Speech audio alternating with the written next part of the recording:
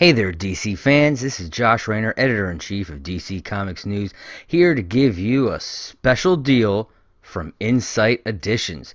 Insight Editions is an amazing company who sells books and collectibles from all sorts of pop culture, whether it be DC Comics, Marvel Comics, movies like Die Hard, Harry Potter, Alien, everything out there in the world you can find. You got books, collectibles, pop-up greeting cards. They have all kinds of amazing items, and right now you can get 35% off site-wide by using the code DCNews35. That's DCNEWS 35. DC News 35. Use that code and receive 35% off site-wide at insighteditions.com.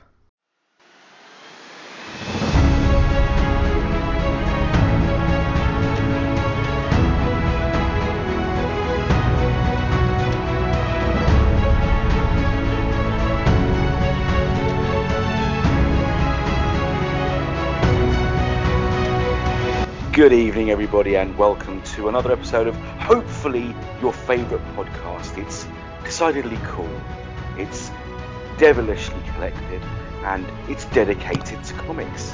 It's the DC Comics News Podcast, and with me I have the ever-powerful master of everything that looks good, even if it's just a nice pair of jeans, the man with the power of fashion, Brad Felicki. Hey, everybody. And I have the man with the brightest perspective, the glass is half full guy, and the man who knows the power of a power nap, Mr. Seth Singleton. I have been known to embrace the power nap. I also have been known to play a little nap roulette, if anyone else knows that one. It's a lot of fun. I highly recommend it. Brad, by the way, should you ever find something that fits me in a nice pair of jeans, I'm a 34 by 34, 36 if they run short. Thanks, brother. How you doing today, Steve, Brad? Oh, I'm absolutely fine. I have the power to put things in safe places that are so safe that I don't know where I've put the thing in the first place. So here we are. We're talking news. What kind of news? Every type of DC Comics news. But first, let's go to the movies. And, the first piece of news is heartbreaking. The Lego Batman movie, number 2, is no more. It's been scrapped. It's not happening. Brad, your thoughts, sir? Man, what a bummer, because the first Lego Batman movie was one of those movies that I did not hear one negative word about. It seemed like everybody who saw it loved it. Everybody loved Will Arnett as Batman. They loved the humor. And I personally was kind of looking forward to seeing what was coming next. So it's kind of a shame now that Warner Brothers and Lego are kind of separate. We can hope that maybe somewhere down the line they can work together again. But and the little plot details that were leaked about, like the early days of Batman and Superman's relationship seems kind of fun to explore too. So yeah, this is all around a kind of a bummer way to start the podcast. What about you, Seth? I mean, I never heard a negative word about Lego Batman. It was one of those ones where you only heard the positive. You only heard great things about it. And a sequel just seems like such a no-brainer that, yeah, I know they get into the legalese about, which characters are actually part of an exclusive deal, but I would think the market the way it is, there's still, I still see, me guys, I see the hope. I still see a glimmer of possibility. I still see, especially those guys who are like, wow, where can we make a guaranteed buck? Do another Lego movie. Hi, Seth, nice to meet you. Just an idea I had. I'm fairly certain there's a fan base that will respond quickly. I mean, look, Incredibles took how long between sequels? It might take a little bit longer than we wanted, but play your cards right, guys, and people will come back and watch this in droves. At least that's my take. Steve, what do you think? I'm praying you're right. Again, thank you for being the silver lining on a dark grey cloud that is this news. There has to be a sequel. And if it's half as good as the first one, then I'm prepared to wait. Like you both said, I don't know a single person who didn't love that movie. Was it irreverent? Yes. Did it take a poke and have fun at the Batman mythos? Yes. But was it brilliant? Absolutely. All I have to say is that the cast are going to fight for it. And hey, where there's a Will Arnett, there's a way. I'm sorry. Let's move swiftly on to the next piece of news. I'm This happy. is there you go. Thank you. The next piece of news is, well, I didn't find it a surprise because obviously we knew that the reshoots were minimal. Everything from the Snyder Cut was there, and Jason Momoa has gone on to state that as a fact. Brad, your thoughts, sir? You know, when I did see the Justice League, as soon as I saw that nightmare scene at the end, I thought, oh, okay, I get it. That's why there was only 5 more minutes shot, because it was that scene at the end. It's just amazing to me how much he shot. That so much was in the bag already. Um, I'm just kind of I'm in awe of how he could pull that all off. And yeah, if there's anybody listening to this who hasn't seen the Snyder Cut yet, what are you waiting for? And Jason Momoa even says in this interview that that's why he signed on to the project, was to see Zack Snyder's vision on the screen. So at the end of the day, as fans, we are just really lucky that we got that this year when it looked like it was never going to happen. So yeah, it's just one of those things where I'm a super Zack Snyder fan and just glad that this was able to, get released. What about you, Seth? There's a part of me that just chuckles at the idea that this just continues to extrapolate the Zack Snyder mythos, from the very beginning through this movie to even now. Like, how long has it been since it came out, right? And after all of the things that we've known, you still have to have Jason Momoa come out and go, yeah, so let me tell you about a lot of people who didn't realize that, there wasn't actually that much reshooting to do. Here, let me fill you in. And let me give you an example. I didn't actually do any. You know what I mean? Like there's something kind of funny about there. I can see 5-10 years from now, us looking back through the pages of history and just sort of chuckling at the fact like, hey, remember when people still didn't believe? Hey, Jason, way to set the record straight, man. I thought there was something really great. And I got to echo what you were saying about the idea of, him being so emphatic that he's a, devoted Zack Snyder fan, and that this is what he signed up for, that he believes in the vision. And I think it's a pretty proud moment when you can, support someone for as long as everyone on that, movie is done, and see his vision finally shown and the recognition he so deservedly is receiving now. Steve, what do you think?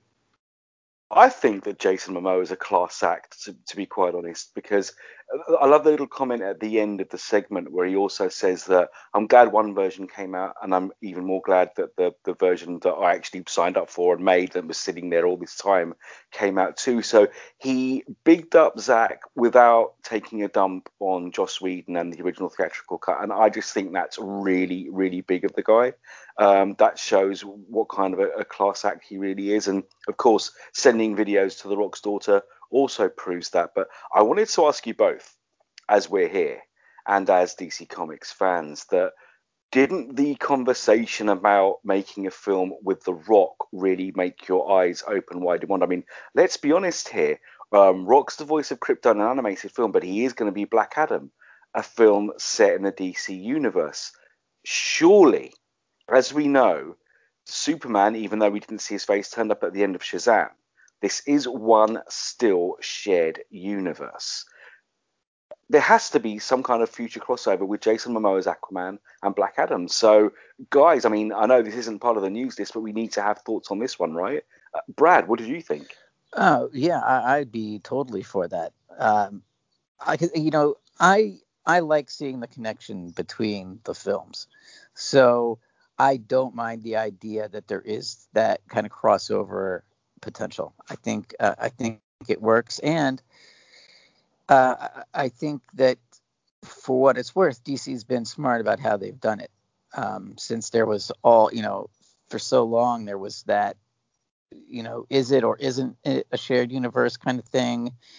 But I would be there opening day for an Aquaman Black Adam movie, or a more likely a cameo in one of the others movies. I think that I'd be all for that, because I think that also Jason Momoa kind of loves the Aquaman character as much as The Rock loves the Black Adam character, and I think that putting that together can make for some amazing on-screen chemistry and storytelling. What about you, Seth? Sounds like a great, option to explore, and I think they should. I think I can first just easily see it, being Momoa showing up at the end of the upcoming Rock, version of Black Adam, and somehow dovetailing that into a crossover or another storyline. And I'm really intrigued by the idea of what these two really big personalities, who also are not afraid to, kind of jump in with both feet when it comes to the creative side. I mean, you look at what The Rock did as a wrestler. Like, his showmanship is it's documented. All you have to do is go back and look. And recently we had Momoa saying, well, recently for me, it's been a while since I've been on, but there was a story that we were sharing in which he talked about how he's like, look, let me tell you about how Aquaman 2 has me in there, because I was part of writing the script and we were all committed to this idea. I think the two of them together, saying, hey, how should we do this? It could be a lot of fun, because I think they would love to explore their characters. I think that's a brilliant possibility. I also love the idea of it, if it's Momoa potentially at the end of Black Adam, how then it gives a chance for the JSA to kind of shine, and then to bring in, another chapter, which is Momoa showing up, and then we, see how this mixes in with the JLA or something similar. So yeah, wheels spinning. All I can say about that. Steve, back to you, my friend. Or Brad, were you jumping back? No. I think you nailed it. I'm so glad though that you both brought up the JSA and the JLA, because Black Adam was a member of the Justice Society, and let's not forget that in the current ongoing Justice League title, Black Adam is part of the mix. So the possibilities are there, and the possibilities are endless. So let's just keep everything crossed, and let's see if one day we might see The Rock and Momoa in a movie together. So yeah, looking forward to that if it happens. Yeah, Yes. you just brought up something so significant too. In that current storyline, who is it that's offering the hand and nobody else can believe he's doing it, except for the fact that he's, the Boy Scout? Exactly.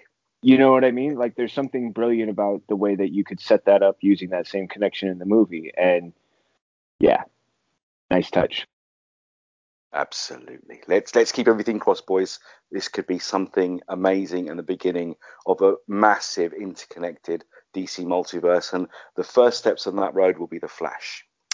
Right. So, yep, let's carry on with episode 122 of the DC Comic News Podcast. We talked about the big screen stuff. Let's go to the TV. And right.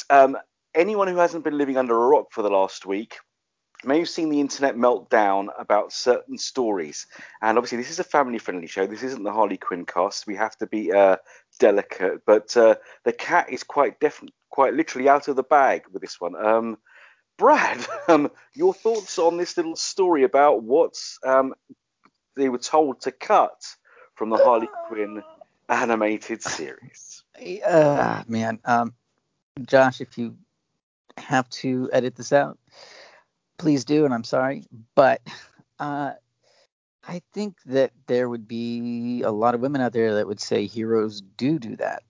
I just think that DC's wording of the whole thing was just could have been better, and they made a point to say, oh well, we're trying to sell Batman toys, we can't have Batman doing that. Okay, so I think that Batman fans who watch Harley Quinn would be the type of people to buy Batman toys like that. So I think DC was kind of like, it was one of those moments where they would like to rewind time and not say that or word it differently. And it's just amazing how, this has been on late night TV shows. And my sister texted me. She was watching Colbert. Are you watching this? And I turned it on real quick. And she says, you got to be talking about this on the podcast. And I said, oh, yeah, we will be. Because it was just unavoidable. I mean, talking about breaking the internet. I don't know if any story has had that much traction outside of the comic book world since we started this podcast. So, yeah, oh boy, it does make me, all that more excited for season 3 and what we're going to be talking about on the Harley Quinn podcast for sure. So, yeah, it's hard to really get into it though when you're trying to do a family-friendly podcast. What about you, Seth? It is difficult to get into the details, but I think a couple of things should be addressed. One, if you don't know who your audience is, you're never going to create something that's important to them. And if you do know who your audience is, somebody else who's coming in from the wrong direction and looking at it from only one way is, of course, going to have a response that you think to yourself, do you even know what the show is? Do you even know how they talk or what they talk about? This is actually clearly where we need to state as emphatically as possible. This is adult animation. I can think of a number of animated movies and such where you simply should not have younger audiences checking it out. And this would fall into that category. We actually make a disclaimer whenever we have an episode of Mad Love because we're aware of that fact too. So I think any discerning human being should be able to figure this out, and yet somehow there is a corporate side that doesn't understand this, which just makes me chuckle. For the record, heroes step up, okay? And when it comes to heroes, you know what I mean? Like, you don't think of them as having shortcomings. So for the most part, I think a healthy, caring, loving person is going to be healthy, caring, and loving. Yeah. Steve, what do you think?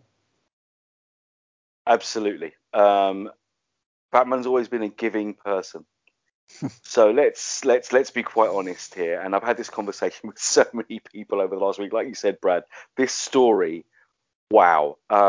This has blown out the internet like nothing I've ever seen. I mean, when actors and comics artists and writers and very talented internet artists start posting very graphic depictions of, hey, hell, heroes won't do this. Well, everybody else does. Why wouldn't they? Let's just be truthful here. Like you said, Seth, the Harley Quinn animated series is not for kids. And it's not on a network channel where a kid can accidentally watch it. It's on a paid streaming service. And people who buy toys for kids will give them the family-friendly versions of those characters. There's no way a child would see that.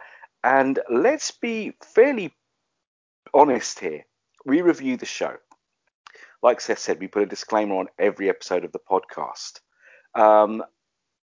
There's been stuff on that series which to me could be considered way more offensive, way more gratuitous than that. So listen, Batman tells his villains, you're going down. Well, so does he, and why not? It's perfectly safe. Now, even Val Kilmer, star of Batman Forever, weighed in with a fantastically hilarious little gif featuring Chase Meridian. Gentlemen, Brad, your thoughts on Mr. Kilmer's response to this story? God bless him for, staying relevant and putting his 2 cents in worth. Why not? I don't think he's wrong. So yeah, and it's and Val Kilmer is one of those celebrities where we don't really hear a lot from him these days. Unless it's something unless he is really active on social media that I'm not aware of. But so it is kind of in a very basic way. Oh yeah, he's still here and chiming in. That's good. And like I said, I just don't think he's wrong. And going back to the overall argument, we've talked a lot on here, frustrations with things that Warner Brothers does when it comes to DC. But I find it interesting that this Batman doesn't do that. It doesn't come from Warner Brothers, but it came from DC itself, which is, I would have kind of thought they would understand more than Warner Brothers. Because I think that when Kelly and I were doing the podcast a few weeks ago, there was a story about how Warner Brothers said that they didn't understand the time travel in Justice in the Snyder Cut. So that would to be expected, but DC kind of maybe should have known better. I don't know. What about you, Seth? I'm pretty clear as far as I'm concerned that this is like a form of really aggressive, just overreaction, overreach. It's one of those situations where you think about it and you think about everything that should be occurring, and there just is there's no rhyme or reason. Steve, as you put it, there's been things on there that are much worse. As you both pointed out, there's things that have been much worse on the show, in my opinion, that would probably actually cause greater scrutiny or response. And yet somehow the idea of, I don't know, I mean, the simplest way to say it is healthy sex is actually a bad thing. It'd almost be like if they were offering, safer sex education tips and someone said, wow, we can't do that. Because based on the comparison to what we've already seen on the show, that would actually be mildly tame. Mm-hmm. What about you, Steve? Again, I can't help but agree with everything that's been said. Obviously, we're adults here, and so is everybody who watches the show.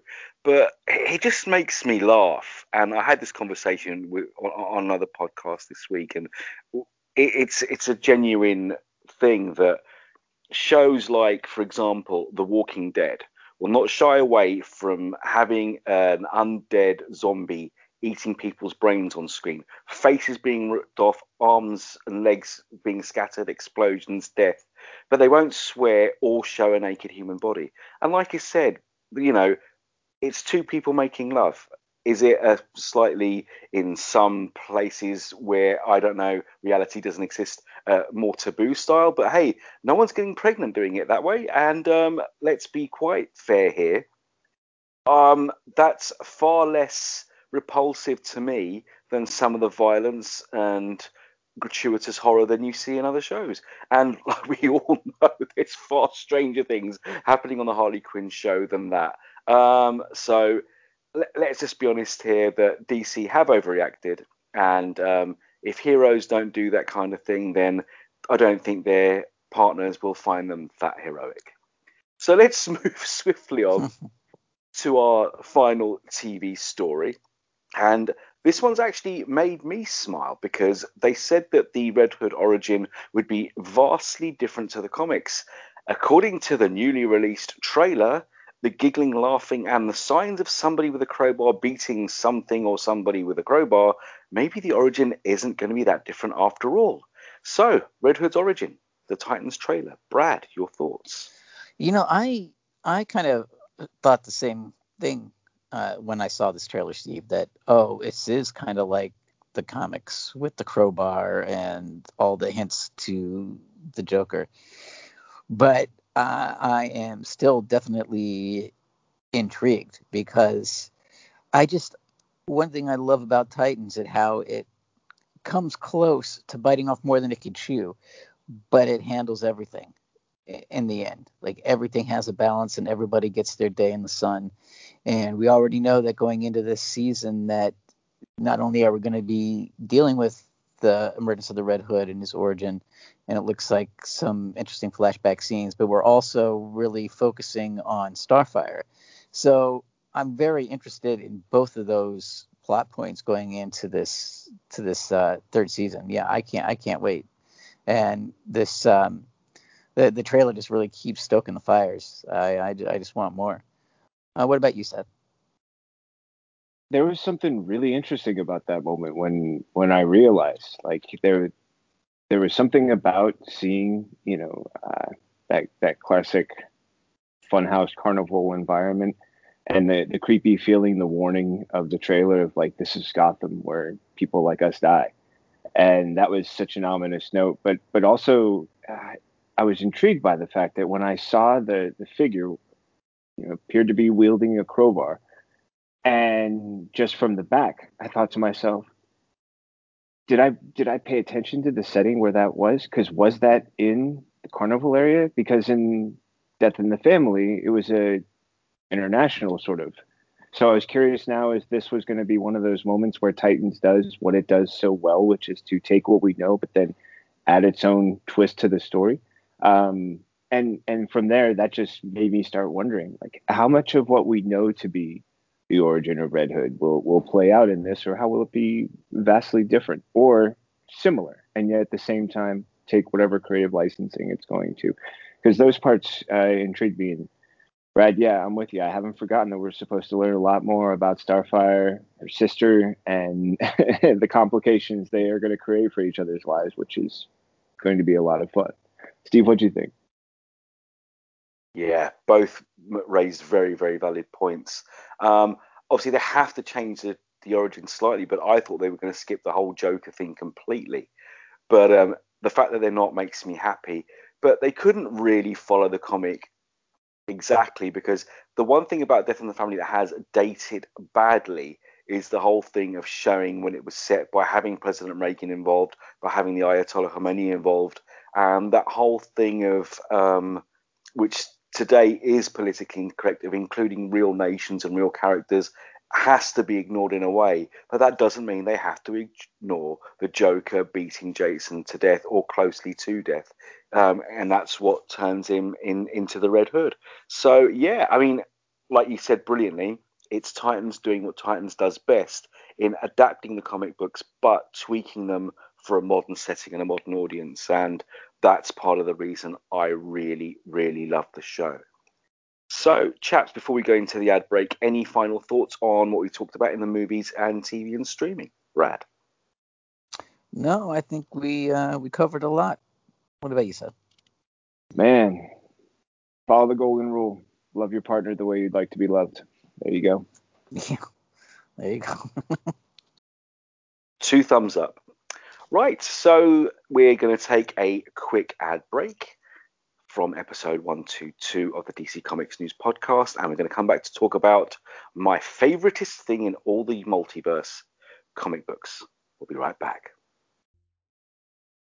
Hey there, DC fans. This is Josh Rayner, Editor-in-Chief of DC Comics News, here to give you a special deal from Insight Editions. Insight Editions is an amazing company who sells books and collectibles from all sorts of pop culture, whether it be DC Comics, Marvel Comics, movies like Die Hard, Harry Potter, Alien, everything out there in the world you can find. You got books, collectibles, pop-up greeting cards. They have all kinds of amazing items, and right now you can get 35% off site-wide by using the code DCNews35. That's DCNEWS 35. DC News 35. Use that code and receive 35% off site-wide at insighteditions.com.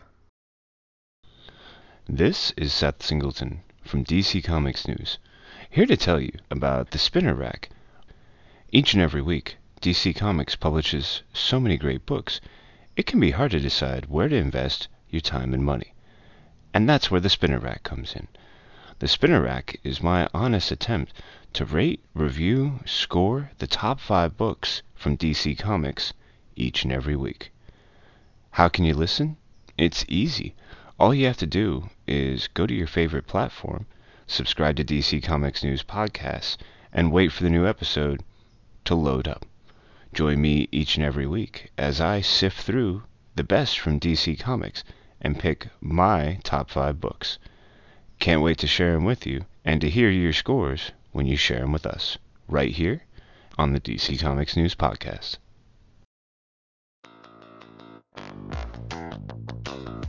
Hello, listeners. This is Tony Farina from DC Comics News and an occasional guest on Comics in Motion. I'm pleased to announce a new show called Indie Comics Spotlight. Each week, my guests and I will be taking a deep dive into a current title or a classic graphic novel from a publisher other than the big two.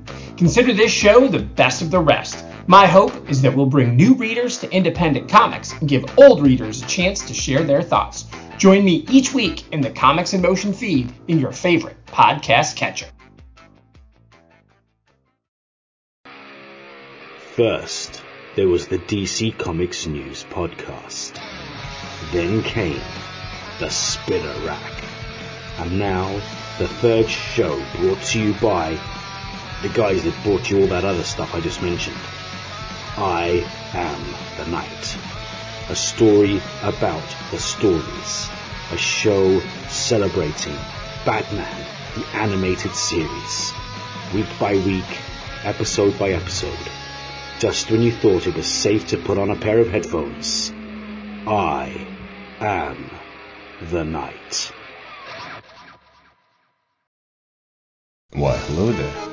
I'm Seth Singleton, and I'm here to tell you about Mad Love, a Harley Quinn cast. 3, 2, 1. Harley Quinn? Harley f***ing Quinn? What have we learned from this crazy show? Making bat shark repellent relevant since 1966. Oh, look, Booger. And we've gone completely off the rails. I hear the bat signal. Shut up and battle me, Nards. I definitely do not bats. In need of an adult-sized nemesis. Humans make good fertilizer. You can't with Lois Lane. For f***'s sake. I'm a damn good cop. Lot of lasers. Educational and informative. The DC Comics News Podcast Network presents Mad Love, the Harley Quinn cast. Back to you, Seth. So, tell us your thoughts. We'd love to hear from everyone out there. Or not. That's really up to all of you. F***ers. Picture this, someone who knows nothing about comics. Someone who knows comics from movies, TV, and video games. A complete ultra comics nerd. You pick the character you want us to talk about. You send us the questions you want answered. You make the show. A podcast by fans. For fans. Making new fans. Superheroes. Or dummies. Part of the Comics in Motion podcast network. What's up, everybody? I am Kelly Gaines for DC Comics News. I am Tony Hasty for this show. And we are here to introduce our new show, DCN After Dark. This is the late night talk show for all of the wild ideas, fascinating concepts, and scandalous tales straight from the DC universe. We are not going to hold any punches. We are going to give all of our opinions straight off the dome, and sometimes we'll be writing it down. It is not for the faint of heart. It is not for the sensitive ears. It is not for any children. Viewer discretion is going to be advised because we are going to be swearing a lot. Yes. Yeah. And possibly, maybe by episode 5, getting to our 100th joke. But regardless. Here's hoping. We're going to have guests on this show. We're going to be guests on other shows, but we're not going to finish this sentence. Off the cuff. Let's go. Off the cuff. Anything you want. Scooby-Doo would be a better detective than Jim Gordon. There you go. That is what this whole show is about. That's what the show's about. We're going to be talking about stuff like that. Should we have seen more of the Bat? Go. No one had to see more of the Bat. No, I didn't want to. God damn it. Look, all right. That's it. Scooby-Doo, DCN After Dark. Check us out. Watch us without your kids. And if you are a kid, you shouldn't have even seen this promo. Drink recipes, content creation, reviews, unsolicited advice, and very inappropriate jokes. Yes. And a Santa, an unseasonable Santa hat. Except it's season, whatever. Check us out. Not getting rid of the Santa hat. Available exclusively on YouTube.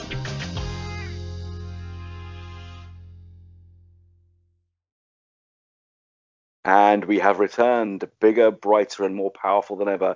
Now, we've talked about TVs and streaming and the movies. Let's talk about the source material. Everyone's favorite thing, comics. And the first news we have from the already looking beautiful Batman 89 series, we have news that everyone's favorite cantankerous detective, Harvey Bullock, will be making an appearance in the comic book. Brad, what do you think of this story?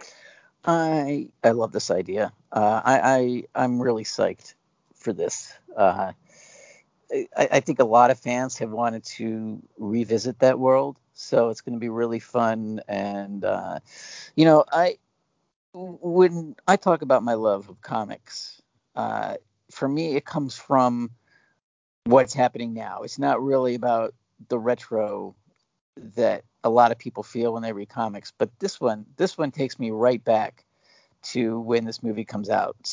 And that is going to be a fun trip down memory lane. And I love that they're bringing Bullock into it. And it just makes me wonder too, if this is successful and continues, if they'll bring in, other characters as well, just like they've done with the Batman animated series continuation comic. So yeah, I love this idea, and I love the idea that it's written by Sam Hamm as well. So yeah, I'm psyched for this, and welcome aboard, Harvey Bullock. What about you, Seth? I think one of the great things about bringing up a moment like this is the way you can, again, like you were describing, the idea of going back to that moment. And there was such a great world that was created with Batman and Batman Returns. And I think one of my more recent favorites was, I want to say it was like Curse of the White Knight. My brain's a little fuzzy. But when suddenly you saw that classic Batman '89 Batmobile pop up, and I know that we've enjoyed the different takes, the version of Batman '66 and Wonder Woman, but Tim Burton's world felt like it had so much more to explore. And after the first two movies, fans never really got to see how much more that he was going to show. So I love this is an opportunity for great creative talent to go in, do this, and cement it with a Bullock character that it's almost one of those people you enjoy when they get upset. Like it's funny for you, So I think that's going to be a lot of fun for everybody too. Steve, I know you have a certain affinity for Batman and the characters of that universe. What was your take, my friend? All right, who's been talking? How did you know that? No, in all seriousness, yeah, Harvey Bullock, great, love him. It's about damn time. We haven't seen him in anything since Gotham. He was a big part of Batman the Animated Series, but none of the big screen cinema movies have featured him. Eckhart was close in Batman '89, but he was definitely a crooked cop. Harvey toes that line, and that's what I love about him. He's a good man, but he does take some shortcuts and make some questionable decisions, and that's part of the charm of the character and part of the reason I love him. But I want to talk about this sketch, the sketch that accompanies the article. I know that face. Have they based it on an 80s, 90s actor? If so, who is it? And if you recognize him, please tell me because it's killing me. And if it doesn't, I mean, who would make a perfect Harvey Bullock going back to that period in your guys' eyes? Brad. Oh, man, that's a hard one. He does a little bit look like Ed Asner almost. Look, as I'm looking at it now. Yes, that's it. That's it. Oh, Ed Asner. Thank you. Oh, nice. Oh, yeah, you're welcome. I didn't. But now that because I didn't think about that going into it. Like, would they base it on actors? But now hearing you say that, Stephen, looking at this, yeah, that could be. I mean, I guess there would be no reason not to, unless their states don't want that. But yeah, I think you might be onto something here. I think you might be too. There was only two other people that were coming to mind as far as who could fill that role, and the first one that came to mind is the sheriff character from Stranger Things, the actor whose name I can't recall. Yes, the new Hellboy, David. Oh, blimey. Yeah, I forget the name as well, but that'd be good. Yeah, I pictured him immediately when I saw this one, and I also pictured, who was it? There was a face that was coming to me, and it'll pop up later. But those were my first two. But yeah, Ed Asner, nice choice. Like the suggestion there, Brad. Nice. Steve, what was yours? Well, I just knew I recognised that face, but you're right, it's Asner. But let's think, the Hellboy actor would probably have been our age, or my age, closest. He would have been far too young back in '89. Maybe De Niro.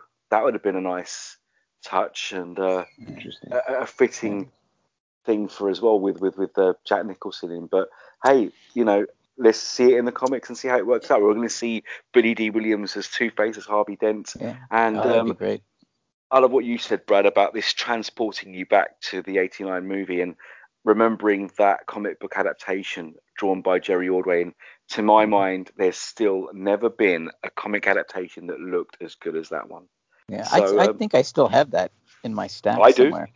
Yeah, I do. I've got the prestige format version, the newsstand version, and the UK reprint. That's how much I love that story.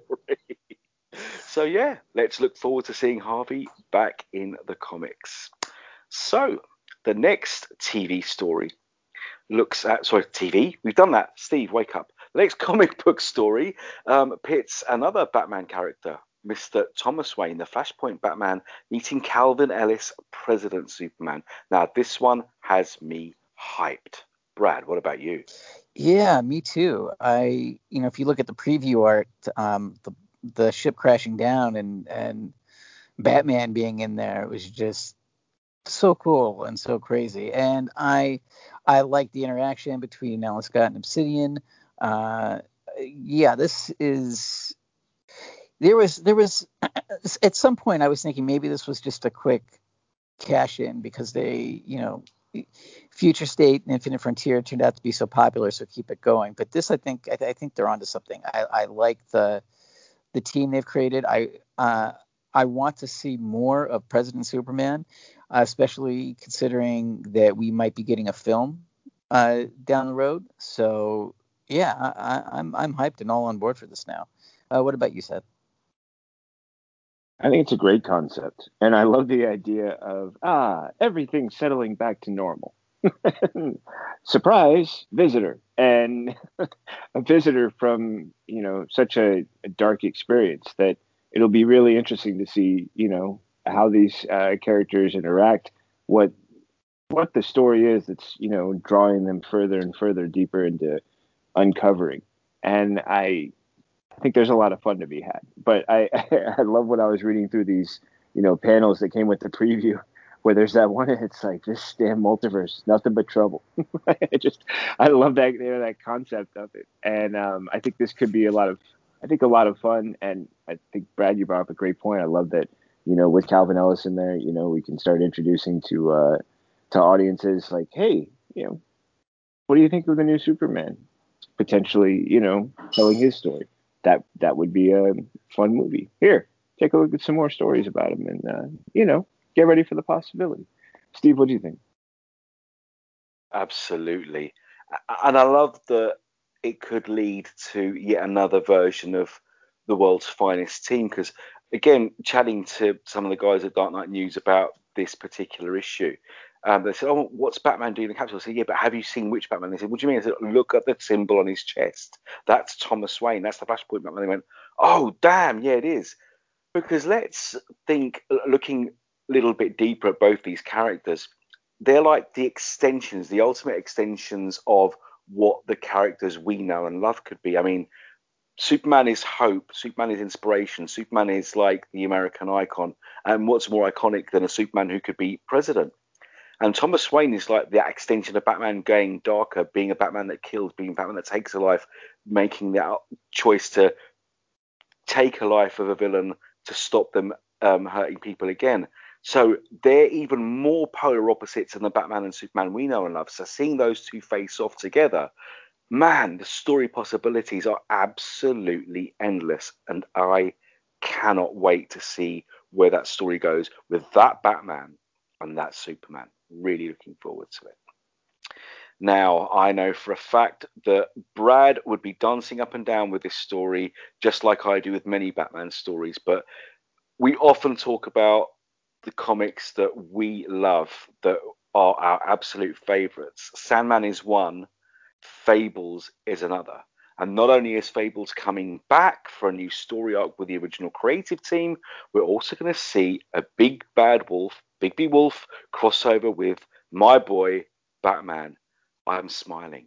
Brad, I know you're smiling. Yeah, yes, I am, because if I was to list my favorite Vertigo comics, I think it would go Sandman, Preacher, Fables. I mean, that is like my big three, I think. But the important thing is, I am so glad that the original creative team is coming back. To me, that's important, because one of those things that I love about those Vertigo titles is how well the storytelling and the art go together. I couldn't imagine Preacher without Steve Dillon's art.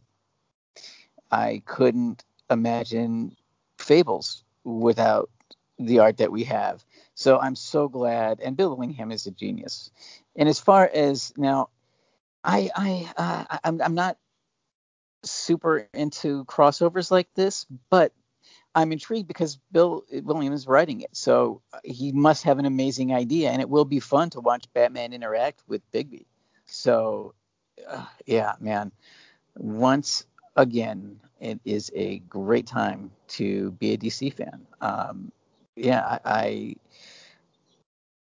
think this might be a book that's going to bring people who haven't read comics in a while back into the fold, because I think that there were a lot of people that discovered comics through Fables.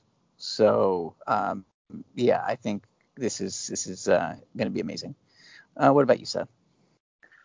I love it when the creator says, yeah, I've been wanting to do this since the first year I did Fables. Why do you ask? And then proceeds to explain how there's been all these ways that the idea could happen, and he, baked it into the story structure. And this is something he's been wanting to do. Plus, it's someone who loves the idea of two detectives working on a well-crafted story, and those are always a lot of fun, because if it takes two detectives to solve it, it usually requires a little more thought and a really interesting narrative comparison, and just a lot of fun elements that, when you have great characters and you have brilliant creators and you get the chance to do something like this. I mean, we saw a little while back when they did the Justice League Black Hammer, which I thought was a wonderful crossover. There have been many others that take a less serious tone, but have still been wonderfully mirthful. And I think this is going to, really combine some of the best possibilities you would want from a detective story. And on top of it, you get Bigby and Batman as part of that detective combination. So, a lot of good stuff, right? Where's the bad? Steve, you see anything wrong with this? Oh, no, this is all good. This is as good can be. This is goody gumdrops good. This is the kind of story that, again, just makes me smile and echo Mr. Felicki when he says this is a great time to be a DC Comics fan, or just to be a comics fan in general. I mean, just that pairing is iconic. I mean, what two creatures of the night are more known for being creatures of the night than a bat and a wolf? The moonlight, the darkness, the fear, the fact they're both detectives. Damn, why didn't anybody think of this sooner? And the fact that, like you said, Brad, Bill Willingham's writing this, that is my main takeaway from this story. And then add the fact that Willingham is teaming up with Mark Buckingham again on another new arc for Fables with a brand new character we haven't seen before. What's there not to be excited about? I'm all in. And Fables with Vertigo is one of those comics that kept me in the comics fold, that stopped me giving up at a time I nearly did. So the fact it's coming back, hey, it's all good news. Absolutely brilliant. Sadly, though, the next story is not good news, because this is a run that I am having a blast with and really enjoying right now. But it seems that Batman Superman is soon coming to an end. Brad, your thoughts? Yeah, that's a shame. I mean, I guess the silver lining that I see is that we have until September, so hopefully they can wrap things up, and not leave things open ended. But Steve, I agree. It's been a very fun run,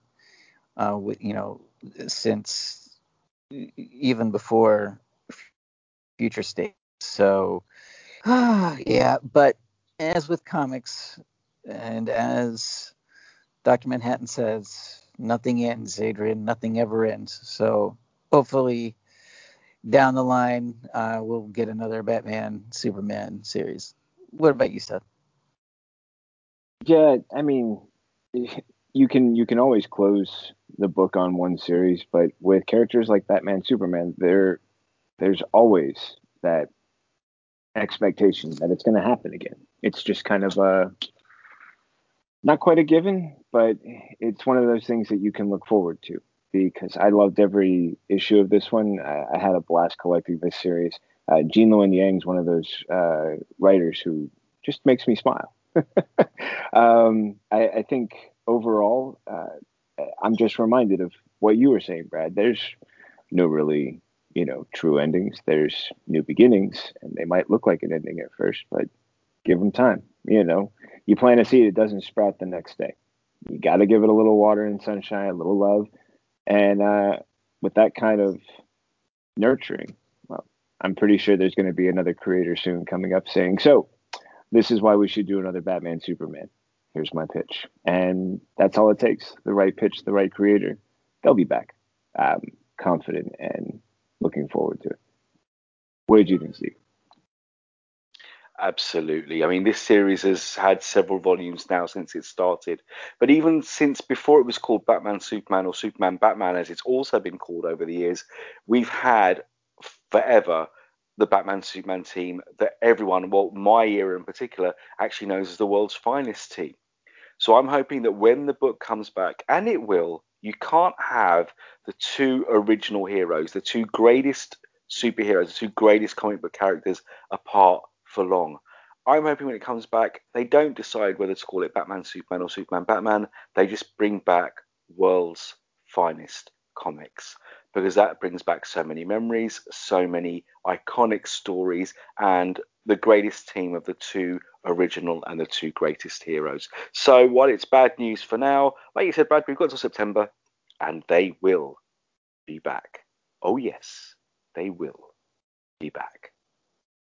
And guess who else is back? But in comic book form. Titans, the HBO Max superheroes. That lineup is getting a comics series. Now this has me smiling again. What about you, Mr. Brad? Yeah, it has me smiling too. I like those characters together, so I think that it also makes sense to have that team come back into the comics. And I just wonder if this is this in broader DC continuity, or is it specific for the show? Either way, I'm totally down for it.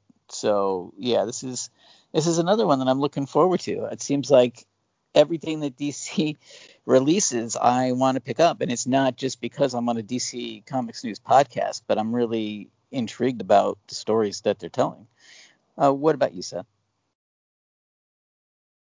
I'm really interested in this one. One of the biggest things that catches my attention is the fact that immediately with Titans, you felt this difference from what we've read in the comics.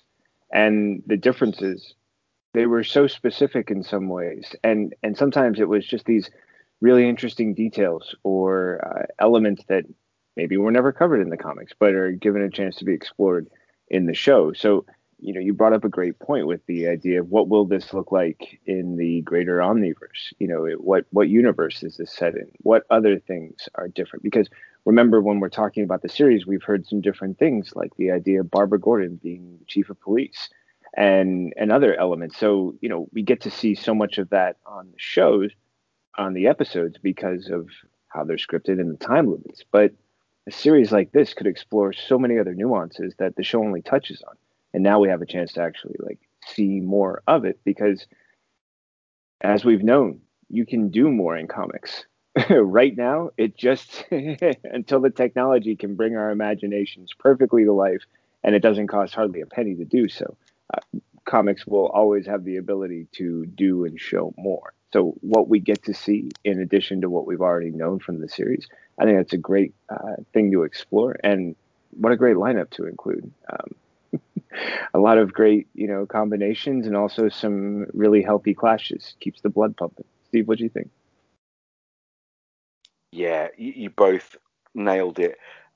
And I want to go back to something you said, Brad. I mean, which universe is this setting? Because let's remember, at the end of season 2 of Titans, it seems like Donna Troy was dead. But yet here she is in this comic. So is this a comic book story? But she's not dressed as Wonder Girl. She's Troya. She's in the Black Star uniform, the one that looks like she's wearing a galaxy. So is that how they bring Donna Troy back on the TV show? Is she coming back as Troya, not as Wonder Girl? Again, that just makes me want to read it. And again, not just because I do this podcast, because we write about and talk about DC Comics, but this just sounds like it's going to be right up my street. I grew up with the Titans. I saw Dick Grayson become Nightwing. So I'm already invested in this series. I can't wait to read it. Absolutely looking forward to it. Now, something else I'm very looking forward to reading, especially after reviewing the massive Future State Justice League trade paperback recently, is seeing Black Manta, and of course we'll see Jackson Hyde, the new Aquaman, in his own series as well. But Black Manta, another villain like Joker, getting his own comic series. Really looking forward to this one. What about you, Brad? I'm intrigued because this seems to me like it's something that the editors were given a pitch. And, because Black Manta might not be the character that you would automatically think of that would be the first to get a limited series. But, I'm sure the creative team went and said, hey, we have this idea. And the idea was good enough that DC said, yep. So that intrigues me because I'm curious how Black Manta will, handle being the center of his own series. But, yeah, it's just another one of those things. Like I want to see what DC is going to do. What about you, Seth? I'm really intrigued. I mean, I was excited when, I didn't get a chance to hop on with the podcast last week, but Josh had as one of the news items, the story about Aqualad getting his own Aquaman series. And this Black Manta idea is, for me, a really great opportunity to explore some of the stuff that they touched on back with the DC Villains Month. Black Manta's story was really intriguing to me, and there were a lot of things that I wanted to see and hear or read more about. So the idea of having a 6-part solo series that showcases maybe more of that, and also maybe connects to these other projects that are on the way, I think would be a lot of fun. I also think it could set up some other opportunities. I can't say like I can pinpoint any of them, but just when you hear the name Black Manta and you think about how many different parts of the DC universe he can touch, especially given his, somewhat affinity or at least willingness to team up with other villains. There's a lot to consider here, and it could be a great way to touch off some other storylines for the future. So potential possibility. It seems to be following in the footsteps of other great announcements, whether it's the Aqualad series, Darkseid series, or others that we were, have had recently as subjects on the podcast. So I think this is just another great example of when you've got great talent and you give them an opportunity to explore it with characters and bring new things to life. I mean, a couple of years ago, I'm pretty sure not a lot of people would have jumped on a Mr. Miracle series. Well, guess what? You get the right talent, everything changes. So I love the potential behind this one, and I'm curious to see how this take shows us Black Manta, hopefully in a way that makes us want to see more of him in a solo series, maybe a longer one. Steve, what do you think? Absolutely. I mean, I've always had a soft spot for Black Manta as an Aquaman villain because, like Lex Luthor facing off against Superman, that's a human against a super powerful superhero. And it's the same thing Black Manta is, at the end of the day, despite his technology and his gadgets, just an ordinary dude. So seeing him in his own, even if it's just a miniseries, could be a great start to explore the character deeper. And the fact that he's actually Jackson Hyde, the new Aquaman's biological father, so many roads this story could go down. So it just leads to some fascinating ideas for some fascinating stories. And we're all writers here, and we love good stories. And DC Comics are knocking it out of the park when it comes to that particular avenue of entertainment. They're just creating really, really good stories. Speaking of which, Milestone, the Milestone universe. After months, years of discussion, it's back again. And Static Shock Season 1 is already here. We're soon going to be seeing Icon and Rocket. We're soon going to be seeing Hardware as well. Big smiles all around once again, I believe. Brad, am I right? Yeah, absolutely. As we record this past week, Static 1 came out, and I just read it this morning, and I loved it. You said knock it out of the park. That's a great way to say it, because it's reimagining everything in a contemporary setting in a really important way, given everything that has happened in the past year and what we've seen and what we've dealt with. And in this interview, Vita Ayala says that she wanted it to be not saving the earth, but I'm going to save my block. And right now, we really need to be focused on saving our communities, as we do have this reckoning with race in America and coming out of COVID and everything like that. So I just can't imagine a better time for Milestone to come back and Static to come back. I love the issue. I'm looking forward to see what they're going to do. And just a preview of the little story we're going to be talking about. I cannot wait for that big compendium that they're going to be printing of Milestone. So yeah, I am once again, I am completely down for this. What about you, Seth? This one really pulled at the heartstrings. I got a chance to review it for DC Comics News, and I loved every minute of it. I loved the setup earlier with the Milestone number 0 that sort of, introduced what these characters were potentially going to be like and what they were going to be up against. And I even loved that reading Static, there's a great little shout out to fans of Hardware. There's a reference to him needing some help on something and how he's going to reach out to Curtis, who is an instrumental character in Hardware. And just that moment just made me smile. Like, oh, yeah? Right like that, huh? Just going to drop it in there. Give me a little chuckle. Give me a little smile. Make me think even more, excited thoughts about when Hardware is coming out.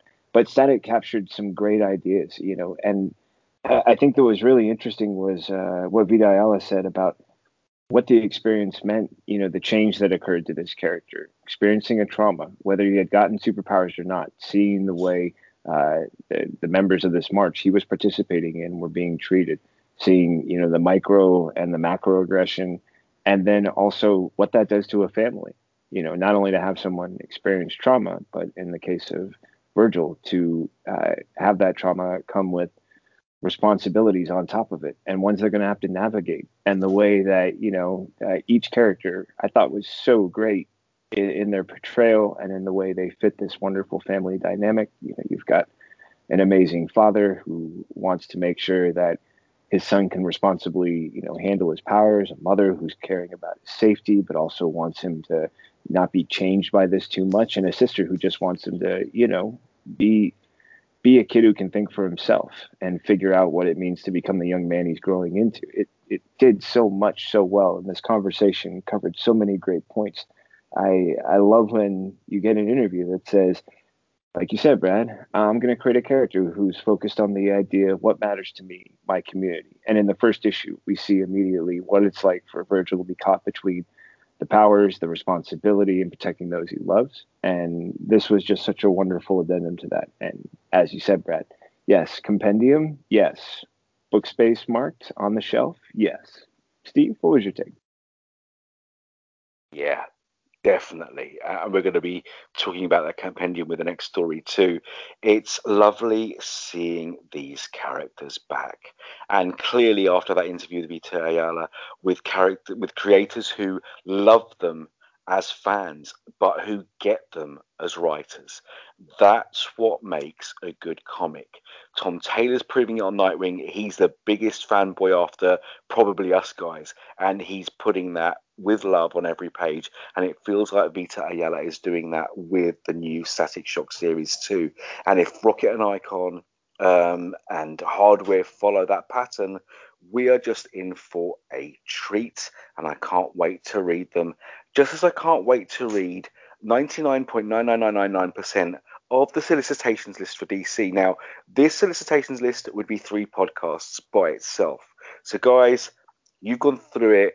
Just tell me which ones have got you excited, which ones have got you intrigued, and which ones have just got you scratching your chin. Brad. I don't think that anything really has me scratching my head.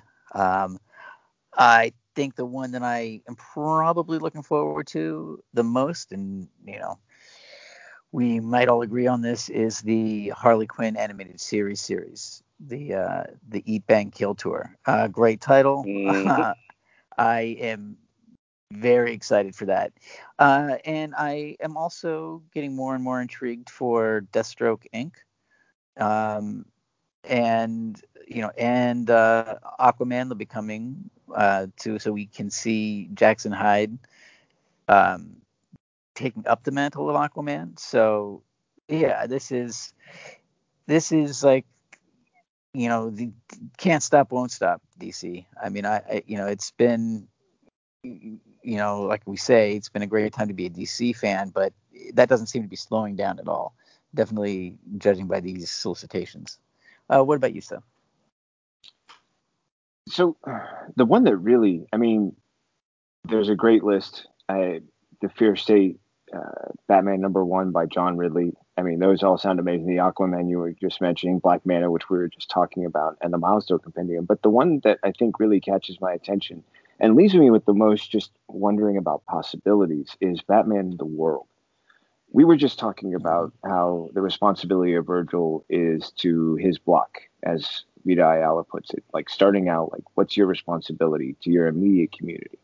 Batman's responsibility has always been clear cut. Gotham comes first, right? It's a mantra. Like, there can be something else going on in the world, but if Gotham needs him first and there's enough heroes to handle it, he goes where the priority is, and Gotham is. So how do you expand that idea with the world? And what do you take from it that we've already had the chance to enjoy?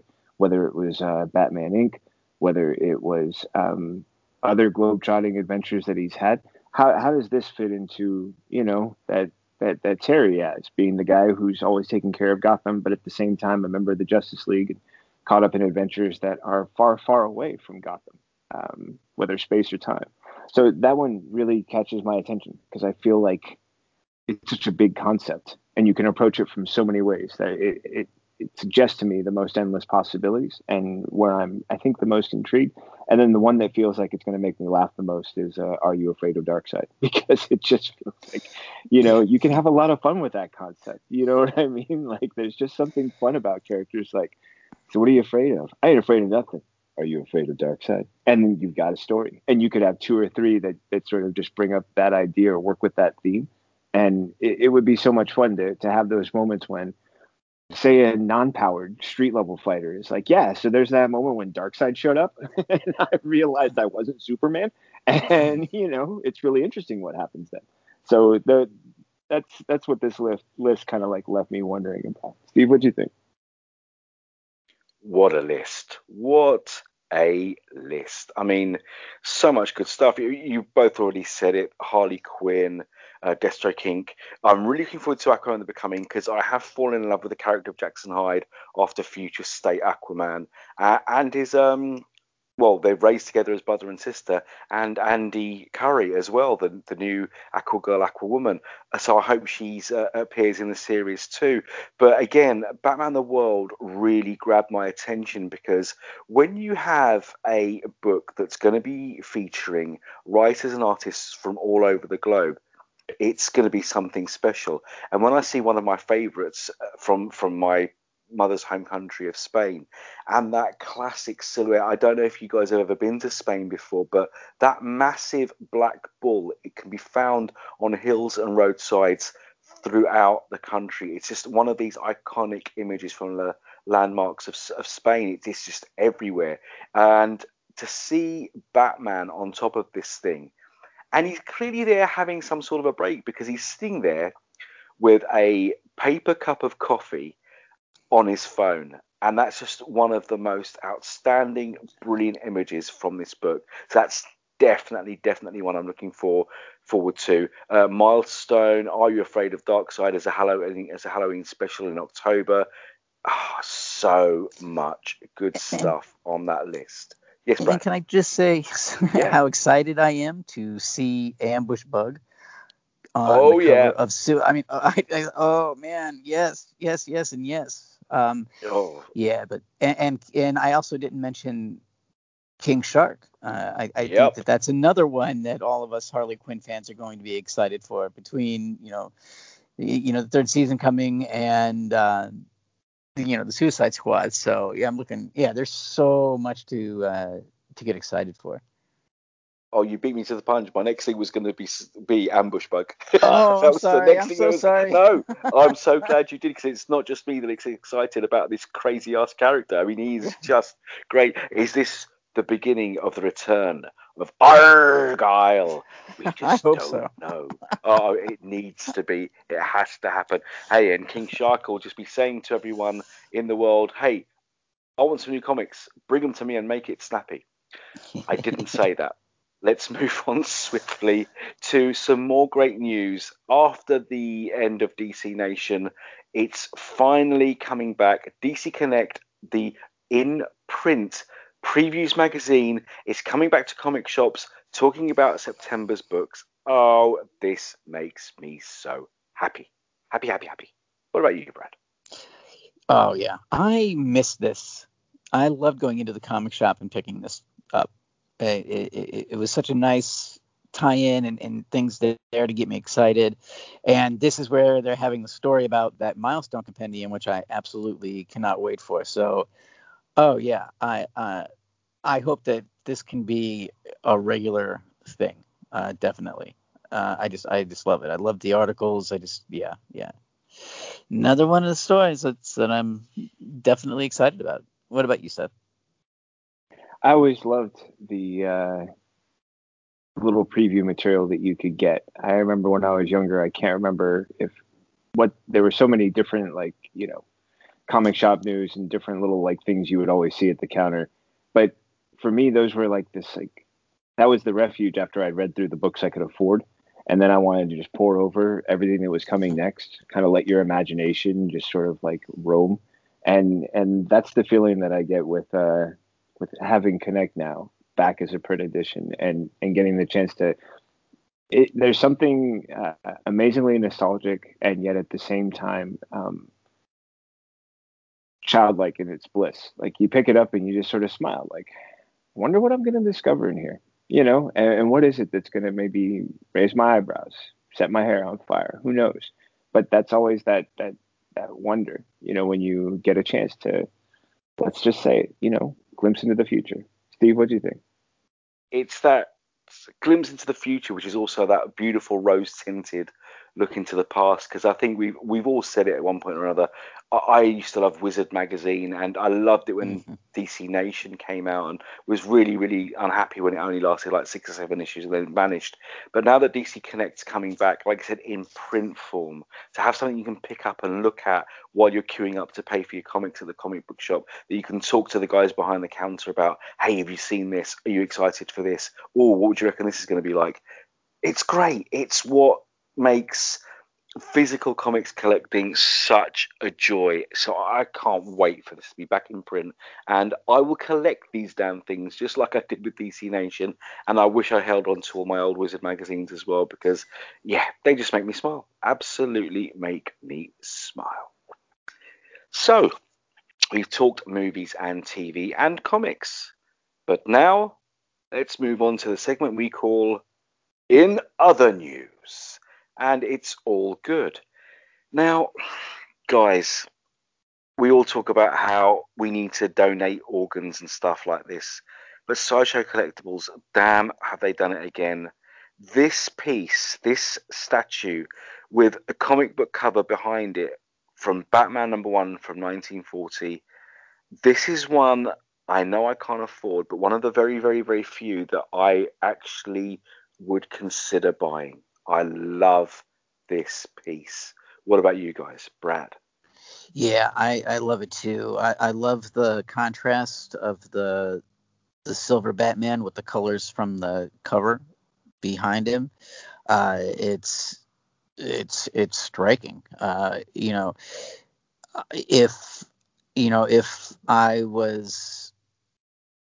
if I bought statues, this would definitely be on my list. It's one of those things that I kind of live vicariously through other people, because it's not something that I collect, but I still love looking at it as it comes out. And this is just, and Steve, you as a Batman fan, this must be even that much more beautiful. I mean, this is just, the sculpting is absolutely fantastic. I mean, it looks like the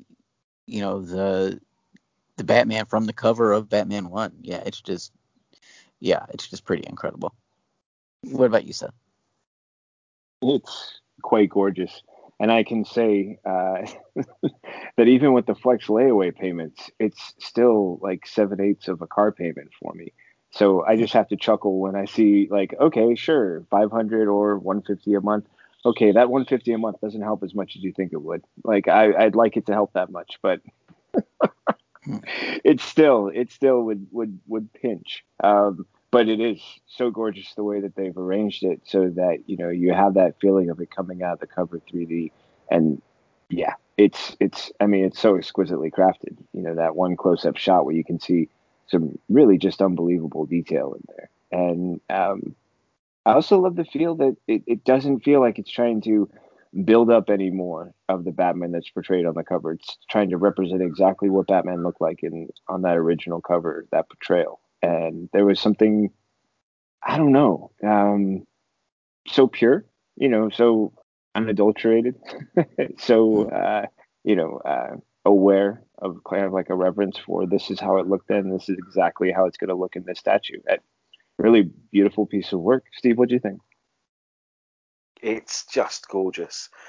And being such a fan of the old Golden Age material, to see it reverentially recreated in a modern way just makes me happy, because it looks back at the past with this fondness and love, and this whole nostalgic feel, which just makes me glow inside. I mean, we've talked about the facsimile editions, which certain DC creators who are no longer with the company were against and hated, but some of the Millennium editions reprinting Action Comics #1, Detective Comics 27, Batman #1 are some of my favorite comics, and they're the closest I'll ever get to having those 1938, 39, and 40 originals.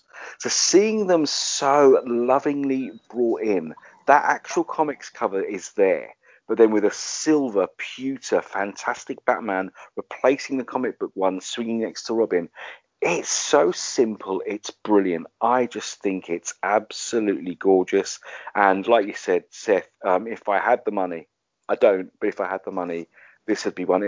If the lottery win ever happens, apart from paying off your guys' mortgages, this would be definitely something that I'd be looking into using my lottery winning money for, without a shadow of a doubt. Now, let's go from visual delights to audio delights.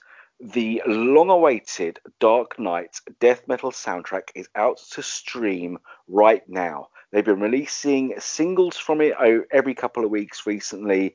It's my kind of music. It's crazy. It's metal. It's rocking. It's face melting. It's nerve shredding, and I love it. I'm going to be going for the vinyl version. I love all the singles. Guys, have you heard any of this stuff? What did you make of it? Brad? I was really happy to see that this hit streaming. When I, like every Friday morning, I'll open up my iMusic to scroll through the new releases, and I saw this, and it made me giggle like a schoolboy because I had been wanting to hear this for a while. So yeah, you're right, Steve. It's absolutely crazy and over the top, just like Dark Knight's metal, death metal, I should say. And man, the pictures of the vinyl sets look gorgeous. If you are a collector of vinyl in any way, you should definitely be picking these up. Yeah, this is. This has been something that, back when I was a kid, I would have absolutely, this would have been my dream come true.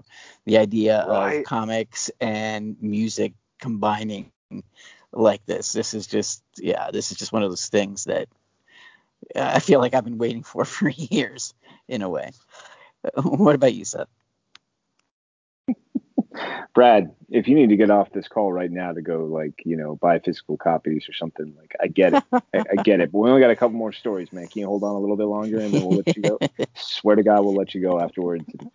Do it. No, actually, this story was, I'd been hearing about the soundtrack, but I was not aware of so many of these details that go into it, whether it's these special edition covers or the vinyl you guys were describing. Like, looking this all over, it's pretty phenomenal that you create such a comics experience that all of these different people from the Manchester Orchestra on are like, yeah, so we want to record some music for that. Thank you for asking us, or we just want to. And here you have this amazing, let's just say ambiance to enjoy while reading Dark Knight's death metal in the future. I think that's huge. And Brad, as you said, if you're a vinyl collector, as Steve, you described yourself, this is a perfect addition to your collection. And I think the really fun variants to go along with it just sweeten the pot, like a little extra icing on the cake. Never hurt anybody. It's like ice cream on the cake. Never hurt anybody. At least me. If you're lactose intolerant, you might have a different idea about this. However, there's cashew, there's whatever. I'm just saying, sweeter on top of sweet, it's a good thing. Steve, what do you think? Absolutely. This is like the cherry and the crushed nuts and the chocolate sprinkles all rolled into one for me. I was a DJ back in the 80s, so I have a pretty extensive vinyl collection, and it's eclectic. I love all types of music. But when you mix metal with Dark Knight's metal and Dark Knight's death metal, it's just something, like you said, Brad, it's an experience. It's something we wish dearly that we had growing up. I've been streaming the original Dark Knight's metal soundtrack since it came out, just after the comics did, and I've got that still on my Spotify playlist. So yeah, I've been doing the reviews for the single every single time they've come out, and now that the album's dropped this very morning, it's there, it's on my phone, but I need the vinyl. One of my podcast co-hosts on Superheroes for Dummies show very generously, out of nowhere, bought me the picture disc vinyl of Dark Knight's metal on vinyl, and it comes with a recreation of the first issue with a lovely card cover and a poster as well. So now, guys, I just need to complete my collection. I need to get the Dark Knight's death metal on vinyl too. Which color? I don't know. I don't care. I just need to have it on vinyl and play it loud. And my poor wife. This weekend in the UK, it's Father's Day weekend. She's not the biggest metal or rock fan. Oh, is there as well? Good. Yeah. So guess what I'm going to be playing really loud tomorrow on Father's Day, just because I can. And who knows? Maybe you'll complete your collection as just a little gift for yourself. Just a, hey, hun, if you didn't get this for me, I might go take a walk. See what's over at the shop. Sadly, I tried that and I got shut down like a duck. Okay. Still, hey, the fact is you tried. I've got it on my phone. Still gonna play I've your got it on my music. phone. Yeah, I can Bluetooth it to Alexa and still pump it loud via the hi-fi. So, still listening to it, but I will have the vinyl. Oh yes, I will have the vinyl. And to close our last story of the evening, comics conventions. Brad, Seth, we've talked about them. We've been to them. We love them. It looks like, it sounds like, it feels like they're coming back again. Brad, are you smiling, sir? Yes. And as somebody who loves cons so much, there'll be no, like, there's a lot of people that, oh, I want to get back to concerts. I get that. But for me, it's, I want to get back to cons. And nothing will make me feel more like the world's gone back to normal than when I step into a Comic-Con for the first time. And I submitted my press credentials for New York Comic-Con. So fingers crossed. I just can't wait to get back to cons. And I just love that this list of cons that are happening here is just so large. I mean, it's worldwide. Australia, Scotland, Alaska. I mean, just we're back, and it's so nice. But one I noticed is not here for next year yet is San Diego, but I'm sure we'll be getting a date for that at some point. But yeah, man, it's so nice. Can't wait to go back. What about you, Seth? Yeah, I was actually intrigued when I saw that. I was pretty sure it's in this article that San Diego is going to be virtual this year. Yeah, but I don't remember seeing the dates. You're right. Now that I'm like, oh yeah, hello, where is that? Even as I'm like talking to you, I'm like swiping through, like, but oh, it does say on here the 23rd through the 25th for July. Well, I was talking about the because it has a list of dates all the way into 2022. So right. there was nothing for San Diego in 2022. So that gotcha. But I mean, I guess granted that's a whole year ahead. I guess they can figure that out. Maybe they just don't have it set in stone yet. But they're keeping that one under the yeah. Yeah. They're like, yeah, we'll just keep that one. We'll let you know. We'll let you know when that's out. Yeah. I even realized that. I was like, well, wait a minute. What? Yeah, I think the whole fact that the Comic-Con community can, reemerge and feel like we can do so safely, relatively.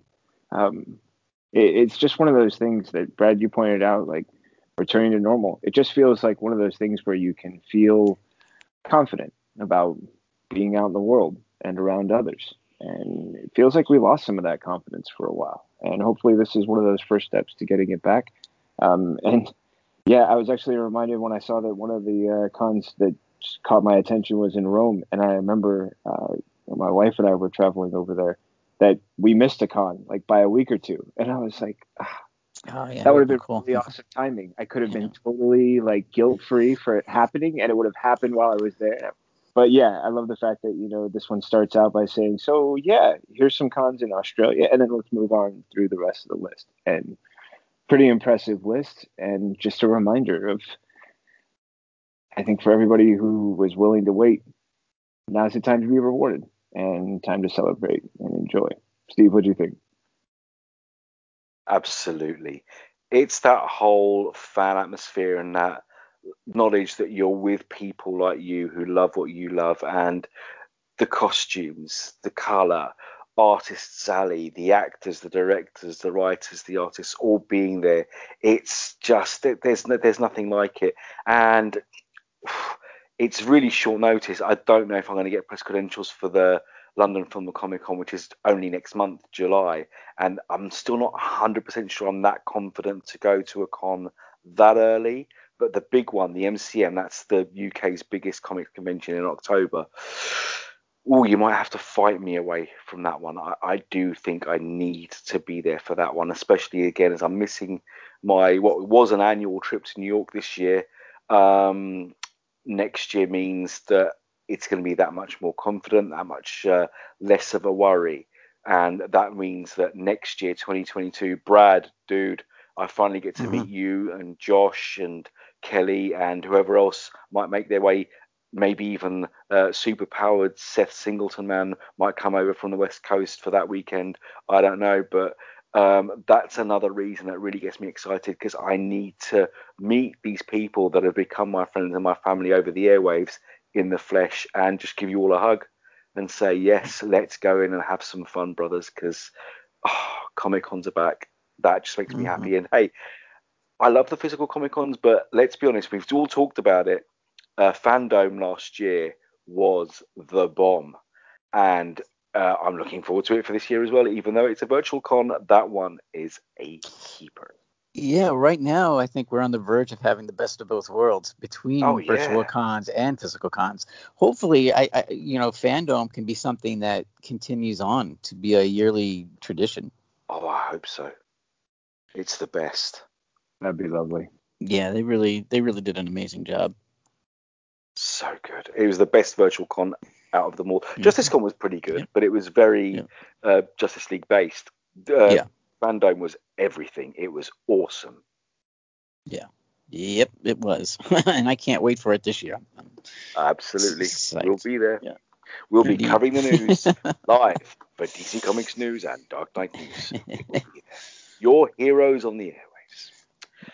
So that's it from the Heroes on the Airwaves for another week. That was episode number 122 of the DC Comics News podcast. But fear not, we're here every week. Josh, thank you so much, brother, for stepping in when all of us were incommunicado last week and doing a stellar one-man show, which I loved. And it just took me back to the original days of this podcast where I listened every week as a listener, apart from the odd couple of occasions when I turned up to do a comics review. So Josh, I can't wait to do a show with you, brother. But our timelines are so far apart that it's murder. But great hearing your voice on the show, and great hearing your voice, Brad, your Seth, and the ladies who I miss dearly. But hey, there are more weeks to come. Until then, Brad, sir, please tell our listeners where they can find you across the World Wide Web. You can find me writing news and reviews on DC Comics News. And you can find me on the Harley Quinn Mad Love podcast, part of the DC Comics News Podcast Network. And you can follow me on Twitter at FlickyB1. And Seth, where can people find you? You can find me hanging out with the finest crew you'll ever find right here on the DC Comics News podcast. As many weeks as I can make it. It's the best time I can spend one day out of the week. And sometimes, if I'm lucky enough to get two, you can find me at Mad Love. You can find me weekly hosting the Spinner Rack. But you can always find me here, whether it's on the podcast or writing reviews for DC Comics News. Steve, how about you? Indeed. Yes, indeed. Most weeks, or whenever I can, with my ever-increasing insane schedule and the 2 day jobs, I want to be here as much as I possibly can with the people I love. And the first podcast that was truly my home on the DC Comics News podcast. But then my son and I and the occasional guest also talk about Batman every week on this very network in the I Am the Night podcast, focusing on Batman, the animated series. I'm the occasional guest on Mad Love with my brothers, and I'll definitely be there for the seasonal finale if I can possibly do so, because we need to talk about Harley and Ivy and how much we love them. You can catch me on my own show, Superheroes for Dummies, with my UK brothers, talking about the heroes you vote for, the villains you vote for, the characters you want to hear more about, and answering the questions you send us every single week. For my written work, just type Fantastic Universes or Steve J. Rains' search engine of choice to take you to my news, reviews, interviews, and articles across Fantastic Universes. Of course, the wonderful DC Comics News, Dark Knight News, and now Comic Book Resources, CBR. You can find my mindless ramblings there too. And that's it. This show, well, wherever you find podcasts, we're there. Apple Podcasts, Stitcher, Google Play, Spotify. That's where you'll find us. You'll find DC Comics News across social media, Facebook, Twitter, Tumblr, and YouTube at DC Comics News. Capital D, capital C, capital COMICS, capital NEWS. Dark Knight News, DK News, com on Twitter, Dark Knight News everywhere else. Find us, search us out, seek us, and talk to us. You can talk to me on Twitter at ElStevo, EL_STEVO. EEVO. Until we see you next, do look at those solicitations. Do pick up the books. Please do, as we always say every week, read more comics. We'll be back.